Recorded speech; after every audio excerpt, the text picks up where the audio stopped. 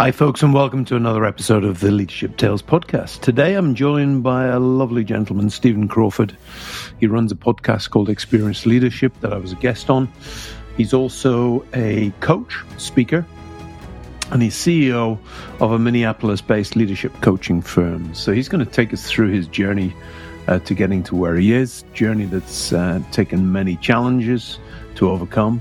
But he comes from a place of real value set, and his whole focus is how he gets business leaders to come to a place of restructuring their business out of chaos and therefore into clarity. So you'll hear a story today about how he's come to do that. He's also got a new book, Too Stupid to Fail, which is coming out now. So it's a chance for you to hear his story.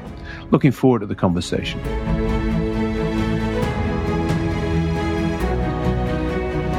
I'm delighted to be joined by a wonderful guy, Dr. Stephen Crawford from the US. Stephen and I were talking a while ago on his podcast, and a lot of the times this happens, Stephen, isn't it? That we get a reciprocal conversation going because your background is fascinating. And even though it was particularly all about me the last time, I'd love it to be all about you today. So welcome, sir. Well, I appreciate that. Thanks so much. Great to be here. Good. And for those listening, tell us a bit about yourself and your background. I'd love to hear your story. I guess classic story, and on the south side of Chicago, it's inundated with poverty. If anybody knows the history of the Chicago, the United States, it was, Dr. King went and lived there for 3 years. Dr. Martin Luther King Jr., who led the civil rights movement in the United States, he lived there for 3 years, dealing with urban poverty because when they built the highways, they separated. They went through all of the Black communities that had been established and were well done, but the highways tore them down through eminent domain, and they put them in buildings that we now call projects that forced people to live, probably 25,000 people now living in a 6 to 8 block radius, and all living in buildings on top of each other. And so sucked out all of the opportunity, the jobs, everything out of those communities. And so Dr. King was kind of moving in that. So I grew up in one of those neighborhoods. And so, my grandfather was a Methodist pastor, and, he was a big Wesley guy. So John Wesley from England, who was very socially active, mentored a lot of the people that led the abolitionist movement here in England. And so and my grandfather was a historian too. So it's, he was big on Wesley, big on community involvement and activation, and really, really kind of led a process in which he educated us that we needed to be different than our circumstance. So just because we were surrounded by poverty. And so as an entrepreneur as well, he was a construction, he built houses by hand, built buildings. He had 5 sons, so that helped. And I grew up in an environment where I was poor, Black, but I didn't know it because we had a grandfather who basically commended us to be the best that we could be, and really spoke to our potential and not to our circumstance. And so I grew up with a different belief system than most of my friends around me, or the people the schools that I participated in. And as I went to college, I moved to Minnesota. I had no idea that I was going in for the ride of my life. I took urban studies because I start to see systematically how broken communities were not poor in resource economically, because there were tons of chain stores and liquor stores and tobacco shops and all those other things that were very prevalent in the community. Well, the problem wasn't the amount of resources, is the way they were allocated and the way they were distributed, and the poverty. So I took urban studies in order to try to find out how to make a difference. And right out of college, my professor who led the program decided that he wanted to, he said, "You talk really well. I want you to participate in this program that we're launching." And the pharmaceutical company had launched a program with this question: if we didn't go into urban communities looking at deficits, and we went into assets, what would that mean? And within 3 years of working in that program, I realized this was kind of a life's calling. And I really just I became the director, and we grew that organization from initially around 5 or 6 employees to well over 60. And we were going into other nonprofits doing leadership planning, strategic ideation and launches, and really saying, what if we took an asset-based approach to urban communities in order to really develop them and cultivate leaders within them. And so we were making a big dent. And then that little ripple in the economy in 2008 called the pharmaceutical company to pull back their resources. There's a lot that everybody has in their 2008 calendar that had a big impact on them. Absolutely. For us, it was fun, though. They flew us down to Indiana, where the Indiana University on campus, and they basically sat us around, and they were just, they had asked us to send our best case studies and stories between us and many of the other programs that they had funded. And the guy that was just leading the program he was just crying as he was reading kind of the case studies. We're just excited because we're thinking we're about to get more money. And he said, "Great news. We're really proud of you. And we really believe that you guys have developed to the point where you can sustain yourself. so go out there and get them." So it was a painful story, but it also taught me something that about creativity, ingenuity, and because at that time in 2008, I was probably in the third year of my doctoral program, and I was studying leadership. Transformational leadership was kind of the focus of a lot of the research that I was doing, and trying to bring that to build holistic urban transformation to cities. And we get to travel all over the world because it was a global program. So going to Mumbai, Hyderabad, we went to Jordan, Amman, and we went to Kuala Lumpur, different cities around the globe just to really explore this. And it was fascinating that I saw the opportunity to be in many of these impoverished countries, that the ingenuity and the creativity behind entrepreneurship was really what sparked economic development. And so I bought into that as an idea and started to do consulting alongside of the nonprofit. And 3 years later, when the board, as they say, promoted me to customer, they dissolved the organization. And and he says, we promote you to pursue your own endeavors. There's a positive message. Damn. And so I went full time in this endeavor to really ignite the heart of entrepreneurs, not just to be incredibly effective through solid strategy and good leadership, but also to align them with their missional values and to see what is the good they can do. I got sick of asking for permission to do good, and I really got so fed up with that I created a for-profit initiative that says I'm going to do all the good I want to do, but not because I need to beg for someone's dollars or permission. I'm going to do it because I choose to do it, and I'm going to ignite other entrepreneurs to think this way. And that's what we've been doing for the last 10 years or so. We've grown. Our team has had an impact at aligning our companies with missional values and really helping them build a successful, profitable business. I met with a client of mine that's been a client for since 2011, so about 10 years. And we were doing a training for his team, his leadership team. And one of the things I challenged him on, I says, until we get richer, we can't do better, because he's a highly involved in the community. And I said, we can't do good at the jeopardize becoming incredibly successful, because if we're more successful, the better we can do. And we have to attach doing good and having a thriving economic palette to be able to pull those things together. And so we're driven to make our clients successful. On average, our clients are doing, for the small business portion, it's a little shifts the bigger the business you get, but the smaller businesses that we work with, between 1 to 15 million are doing somewhere between 67 to 70% per year over year, increasing in their net profit and their bottom line. So that's kind of a thing we're kind of proud of. So that's a long background, but boy, I tell you. Oh, it's great. We could have about 5 podcasts on that, just let alone that. So I want to dig into a few things, because you and I have a similar background. I had a professor of theology as a grandfather, Church of Scotland minister, and therefore, that's where I got a lot of my belief systems in there.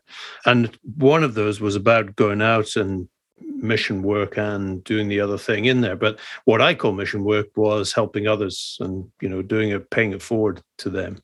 But I'm interested in tying that into this bit that you were talking about later on. I'm hearing it as profit equals freedom. Yeah, for people, if the palette is richer, then we can reinvest. And therefore, the two compliments you got, one which was, you're now self-sustaining, so great, we don't need to give you any money, which is a bit of a kicker at the time, is one of those mottos and almost teachable points of view that you drive through all of your work. Tell us how you get leaders to do that, because I think a lot of leaders are basking in the corporate world who sit there with budgets provided for them, and they don't really fundamentally understand how a business works. Yeah. So what's your thoughts? Well, first you have to lie to them. No, I'm just kidding. But in truth, you in order to earn the right to get them what they need, you have to sell them what they want. And I that's just a reality. Most leaders don't know what they need.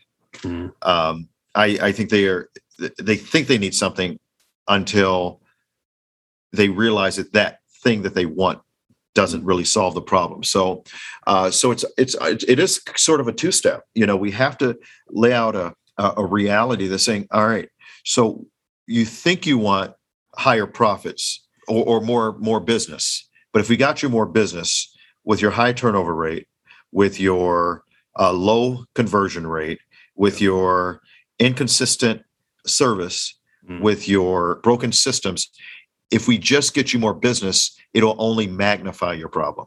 So a lot of times we are selling people on the idea that, hey, we're going to evaluate your 7 pillars between lead generation, lead conversion, client fulfillment. We look at systems and accountability management, and we look at how they develop their team, their financials, and their leadership. And so where I know that we're going to get back to is leadership. I know that. Yep. But we don't start there. Most people say, I need more leads. If I just had more leads, it would solve all my problems. So let's start a conversation. Let's evaluate your marketing and what you're doing there.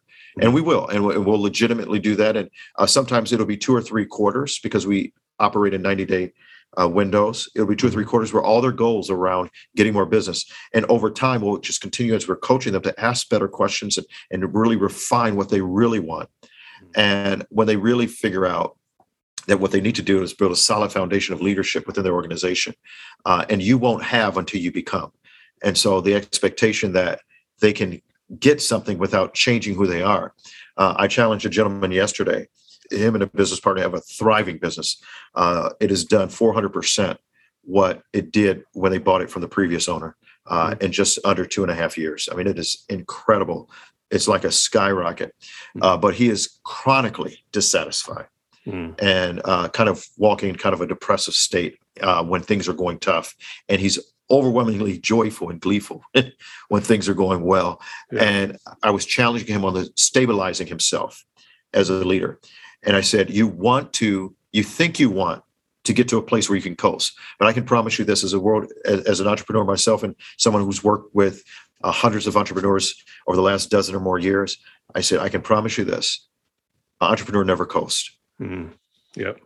It is a consistent appetite that needs to grow and get more. You're waiting to get there. There is never coming.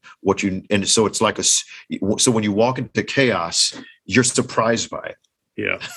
Yeah, I agree. And I said, so what we need to do is we need to figure out how to calm the storm. Yeah. On the inside with the expectation that it'll never be calm on the outside. No. You're the calm. And we have to shift that.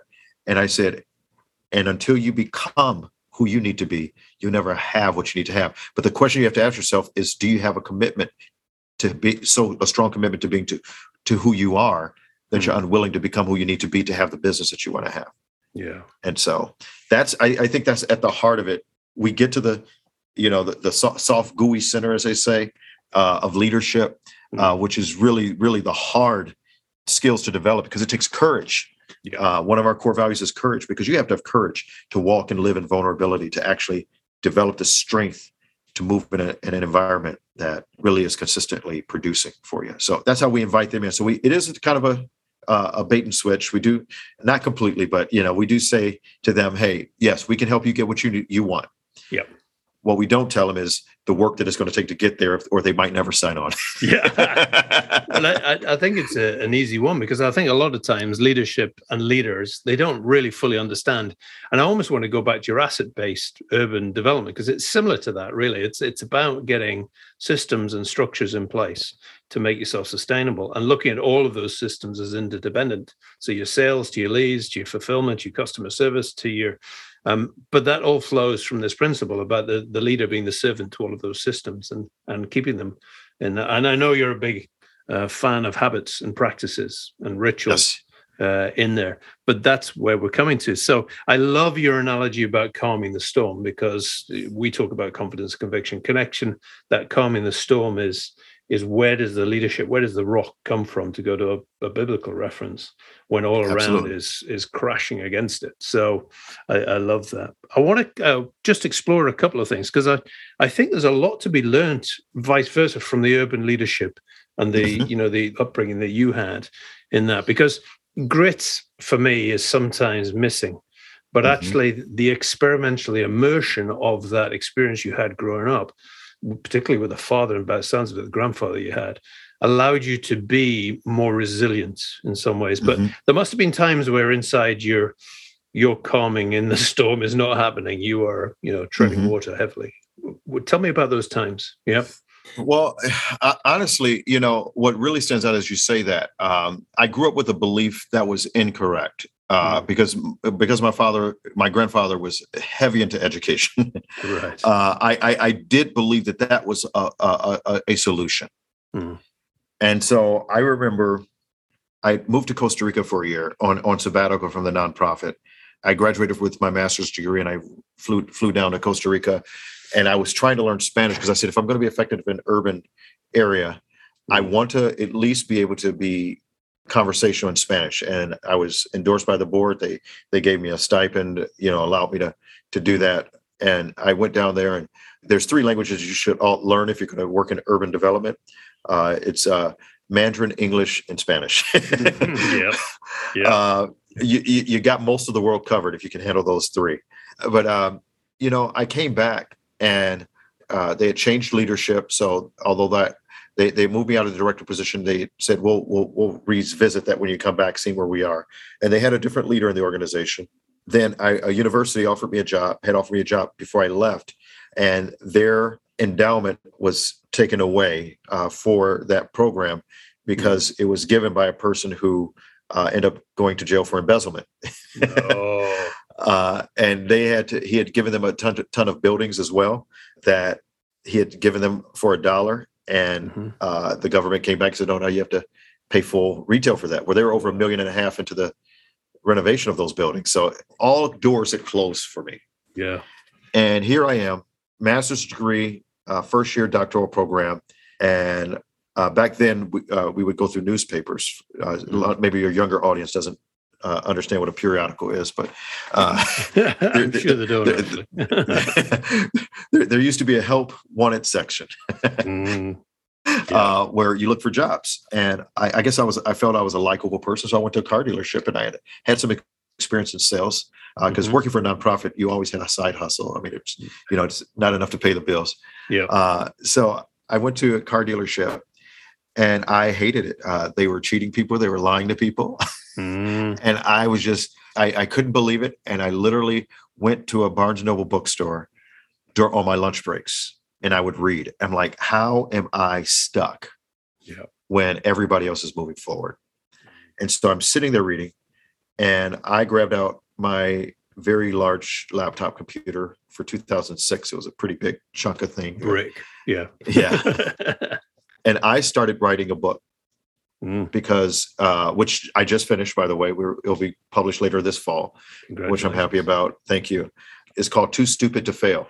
And I realized that my heightened emotional, my EQ, was in many cases debilitating when it came to success. I had taken other people's cues and waited for other people's permission too long, as far as being a controlling element in my life.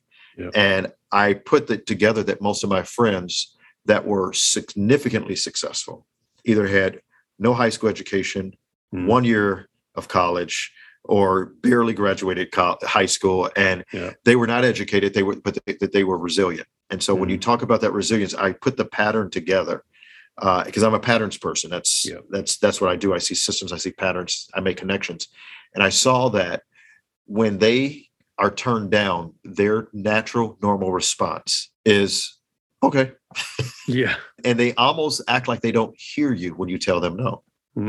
Yeah, and my EQ sensibilities would always kind of say, okay, I don't want to rock the horse. I don't want to tilt it, because I was told that was the respectful way. Yeah. And I had to learn what it took to cultivate the emotional fortitude. And so originally I had called the book Resilience. Then there was some lady who wrote a book called Resilience. And I said, well, because that was obviously, that was 2006, 2007, I believe her book came out, Resilience. Elizabeth Edwards, who passed away now, but her husband was Jonathan Edwards, a politician in America. And so she wrote a book. I said, I don't want to name it after that. And I just so I held on to this, what do I call it? And it was when the banking industry began to collapse and they said too big to fail. I said, what makes us, they're immune to failure. And I'm going through this. And so in 2009, I changed the title to Too Stupid to Fail. And it's been that way ever since. And it has been evidenced by everybody that I've interviewed, people that I've met with. One of my mentors does not have a high school diploma, one of my closest mentors. And I've been doing some projects and worked with him lately. And he's grown companies to well over $1 billion now in revenue. And he's brilliant, but he doesn't understand the word no. Yeah, it is. It's fast, and I love that Too Stupid to Fail, because there's sometimes you look at people, and particularly, I mean, if you look in the UK around sales, then we don't have a sales culture in the UK. Not like the US, where there is I'm going to go at it. But somebody said the other day, and there was a lovely statement about the American. I'm a big fan, lived there. But they said that, if you come at us as America, we will get together and fight you. Yeah. And there's a thing that you get. But the rest of the time, if nobody's against us, then we're fighting each other. So there's almost a natural inbred ability to just fight. Yeah.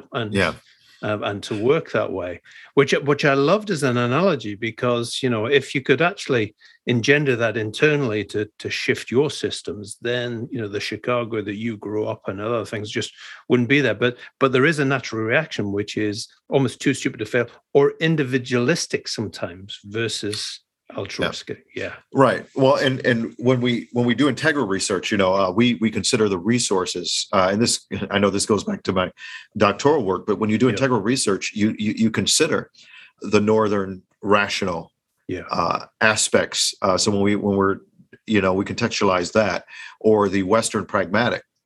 Westerns are very pragmatic, and we're looking at what works. What does it do? That's why meditation is so difficult for Americans. I love that. We're sitting there waiting. What does this do? What does this do? When does that happen? Hasn't happened yet. Nothing's changing. Nope. Let's bring the new thing in. Exactly. So there's an incessant with impatience. But, I think that gruff on the outside is also telling of a lot of weaknesses and on the inside. I think there's some fraction internally. I think most people are trained and taught to be sheep, to follow the rules. Our leadership structures that we amplify and look after, our home systems. We create a mental model of leadership with the home. Then we create a new one as we go into schooling and figuring out those things. And then we, whether it's our first job or education or military or what have you, we create these different mental models of leadership. And those things for us establish for us that we are to be led. We are waiting on something. We're waiting for other people to do something, say something in order to give us permission. Most leaders that I work with, they don't lack in intelligence. As a matter of fact, so many of them are smarter than I am. They're waiting on permission to do what they know to do right. And as coaches, as leaders, cultivating that inner confidence in that. And so I think that some people grow up in environments where they naturally develop this internal fortitude, this thick layer of heart skin, so to speak, where they can break through. But for many of us, and I know I was one of them, I had to go through a process of intentionally, it's like working a muscle, learning how to build that strength. And that does not happen overnight. It happens through a process.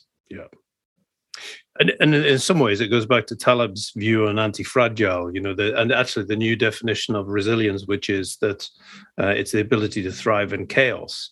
Unless we're stretching ourselves out of normality and stretching ourselves to build that heart muscle that gives us that, then when it comes to it, we tend to just flop. We go over, or mental health suffers or something in there. So as leaders, we've got to do that ourselves. So tell us more about the book then. What's in the book that readers would listen to or would read?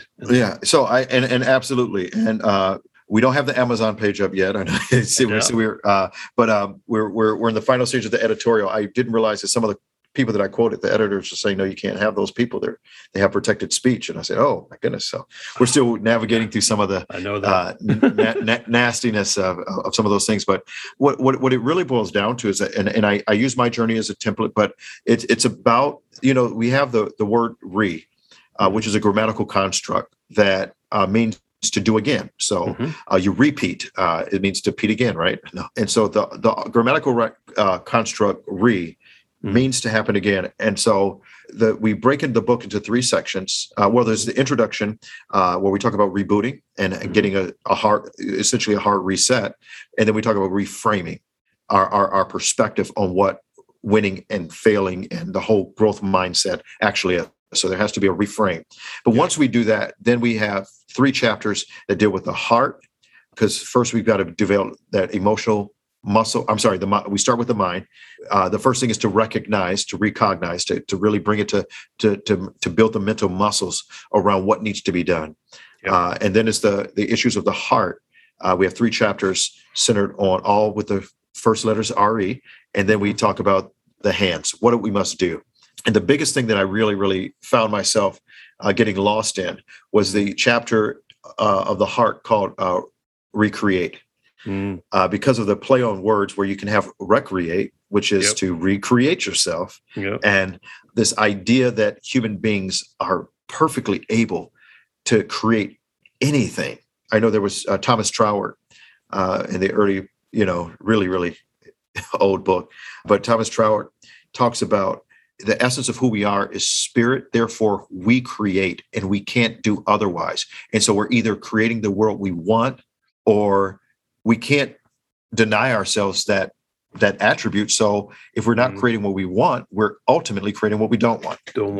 Love it. And it's the essence of who we are that's creating. And it's the conditions that we put ourselves in.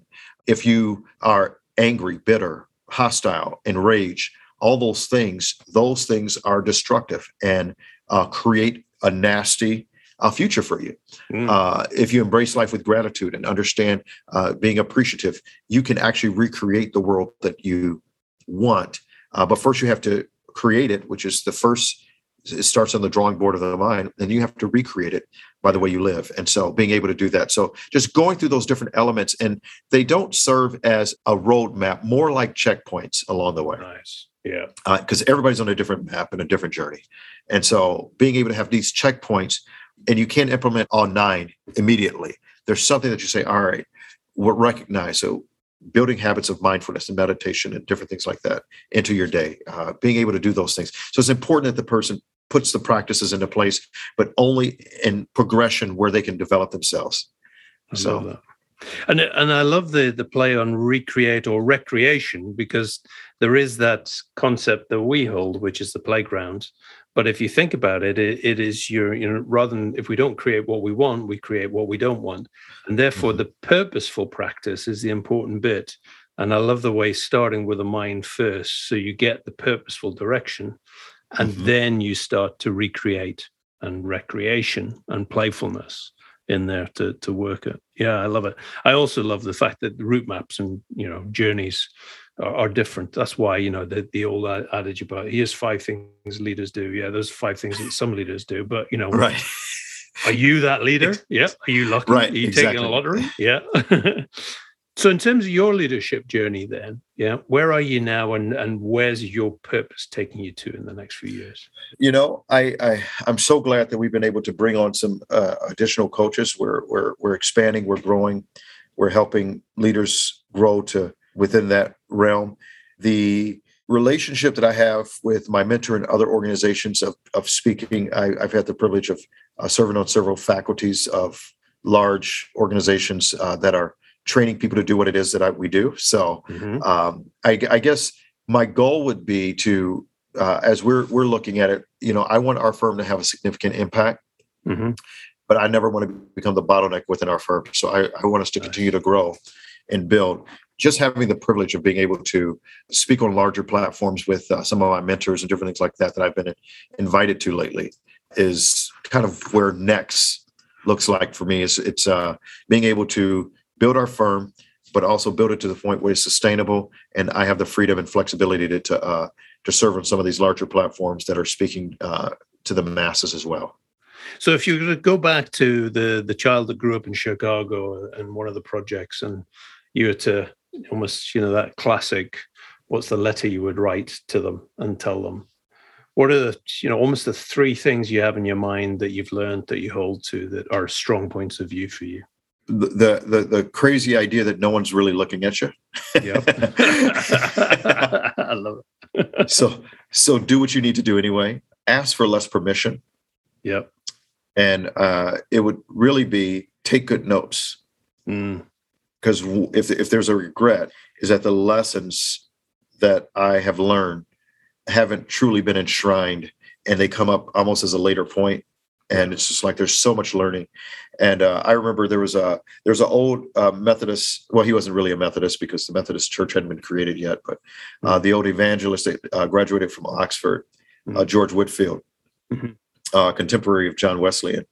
And George Whitefield would leave the seminary, and he couldn't afford to actually be a student there because his parents had died. They owned the Old Bell Inn, and he would serve other people in order to go to school. Because back then you could be a servant and not have to pay tuition. You just sit in class and still get a degree. So he would participate in the classes, and he would go out and find ways to serve the poor and really make a difference. And he really did some things. And he was a charismatic fellow where he was the first American celebrity, as they say, where he came across to the New World, and he would speak, and tens of thousands of people would show up to hear him speak because of how charismatic he was.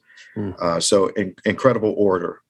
And when I was reading about him, I realized that one of the greatest things that was lost is we have no idea what he was thinking. People have written down notes of his recorded words, but he never wrote anything.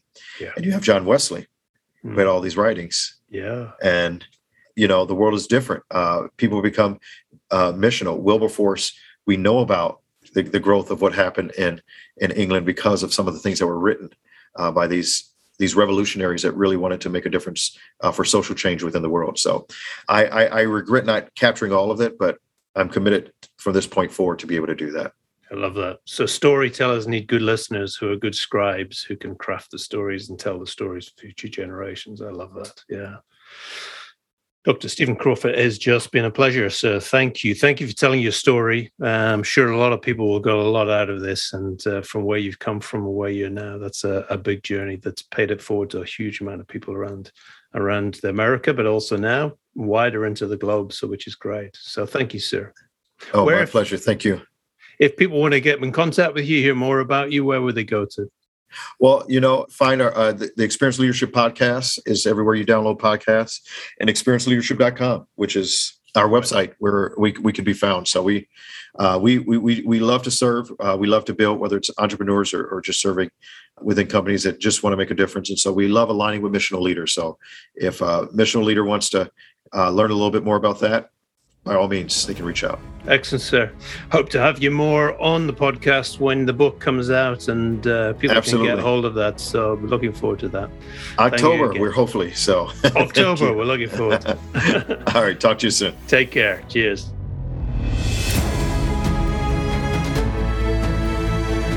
That was Stephen Crawford. It's always fascinating to hear stories of people's journeys to be an entrepreneur, to be a podcast host, and to combine coaching, podcast host, and coaching supporting businesses. And I'm a big believer in the support that businesses need, startups need to get them to sell to the next level in their journey, and how that should be supported as we go through. And it goes back to my first exploration with design thinking when one of my colleagues was doing design thinking and working with a startup incubator in South Africa. So lovely to hear and lovely to have Stephen on the podcast. I'll look forward to welcoming you on another episode of the Leadership Tales podcast.